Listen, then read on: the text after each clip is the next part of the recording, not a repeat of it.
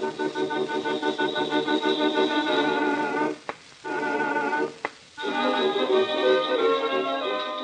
Adventure Calendar of Mr. Timothy Hope. A Christmas expedition in 24 letters. 18th December. My dear Lady Misericordia, I hope this letter finds you well. We are back on the ground again after our extraordinary ballooning adventure.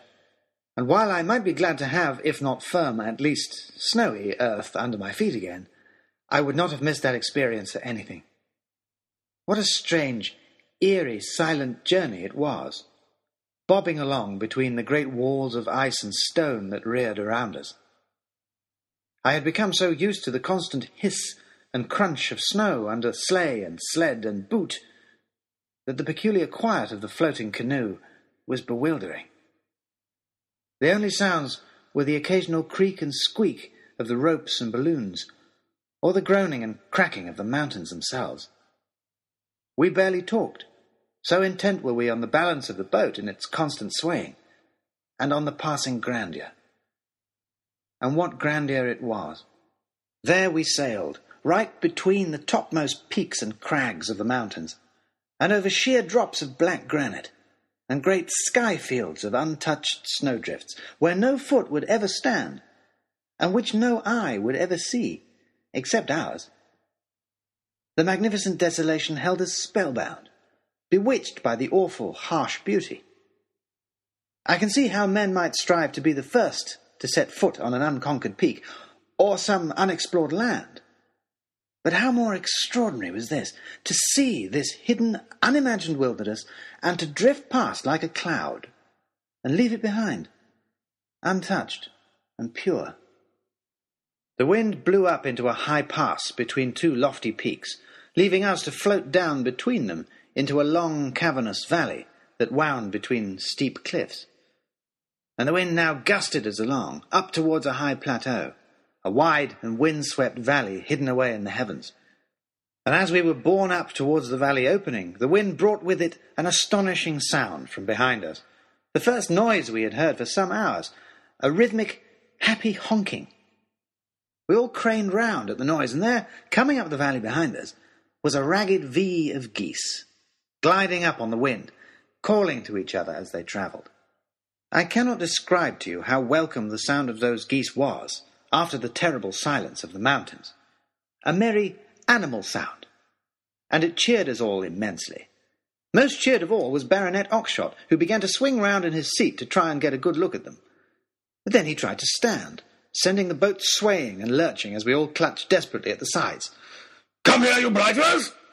he was shouting. "Come closer where I can get at you!" And he flailed his great fists out at them, and the boat rocked under him. At a particularly violent swing, the boat jumped, and Harry lost his grip, stumbling sideways, half over the edge. I grabbed hold of him, hanging onto him for dear life, trying desperately to pull him back inside. "For God's sake, Oxshott!"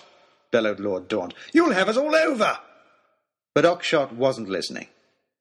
As the geese passed overhead, squawking defiantly at the baronet, he suddenly snatched his shotgun from under his seat and reared up, swinging the gun up at them.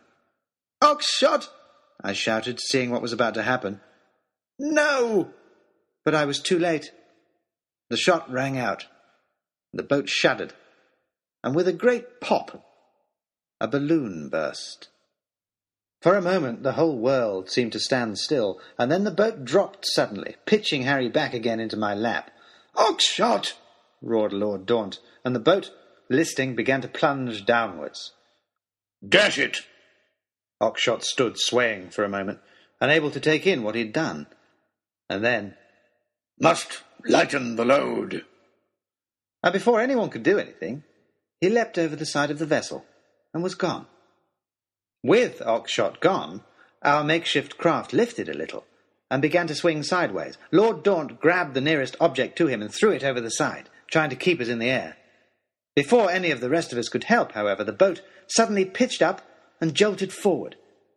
It had hit the snow. We had reached the plateau. The sudden movement knocked Lord Daunt off his feet, and he went over the side into a snowdrift. The boat lifted again and began to skim across the snow, buoyed up by the balloons. Harry, the Professor, and I scrambled to bring in the sail and release the balloons, letting them float up and away into the empty sky as the boat slid to a final, gentle stop. Harry and I quickly ran back, as fast as we could, through the deep drifts, to try and find Lord Daunt. Fortunately, he had had a soft landing in the snow, and was already trying to retrieve the stove he'd thrown overboard as we were dropping. "What about Oxshott?" I asked.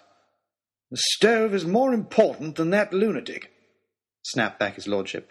"Although, I suppose we could always try burning him for warmth." "But we can't have been very far above the ground when he jumped," I pointed out. "He may well have survived." His lordship sighed. "Oh, very well then, I suppose we ought to go and look. I dare say my daughter would never forgive me if I didn't, although God knows why I should worry about the opinions of that empty-headed little chit."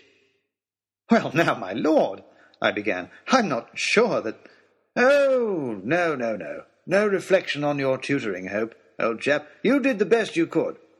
It would take a stubborn man and with a strong arm to teach that child anything. Someone like Oxshott, I suppose.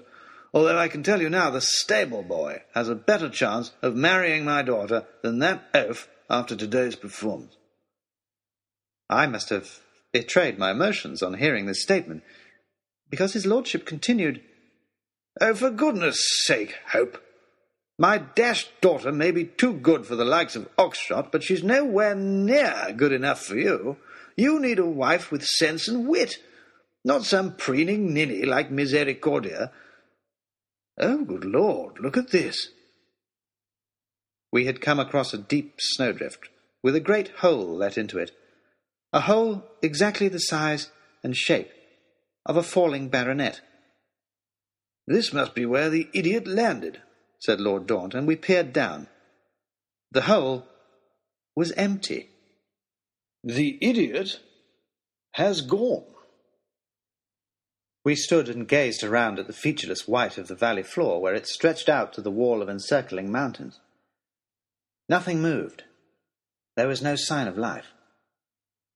"Quite gone," continued his lordship. "Oh, well." And he turned and began walking back towards the boat, and Harry and I followed him.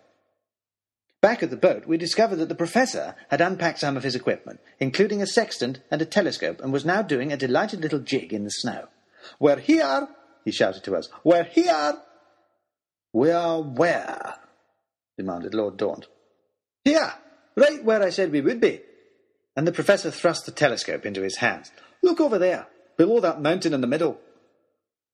Lord Daunt took the telescope sceptically, but as he gazed through it, I heard him gasp. "Is that it? Are you sure, Professor?" "It must be. It matches all the measurements, all the predictions." "Then we've done it, Headley, old man. We've done it.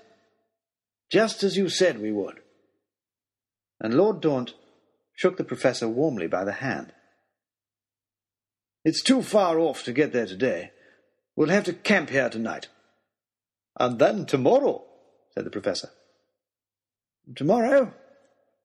We shall see." "Can I have a look, Professor?" I asked, burning with curiosity. "Of course, dear boy, of course. Can't hurt. Have a look." And the Professor handed me the telescope as he and his lordship stamped off to begin setting up camp. I scanned the horizon in vain, trying to see what had delighted them so much. It was Harry that found it in the end. Far across the other side of the valley, nestled in under the lowering mountains, was a glow, a light that could only have come from a fire or many lamps, and climbing up from it, up into the darkening sky, was a single curling strand of smoke. It could only mean one thing: a house, a settlement. But whose, out here? And why were we going to it? What did it mean? Well, tomorrow, I suppose, as his lordship said. We shall see. Yours, in trepidation and mystery, Timothy Hope, Esquire, tutor.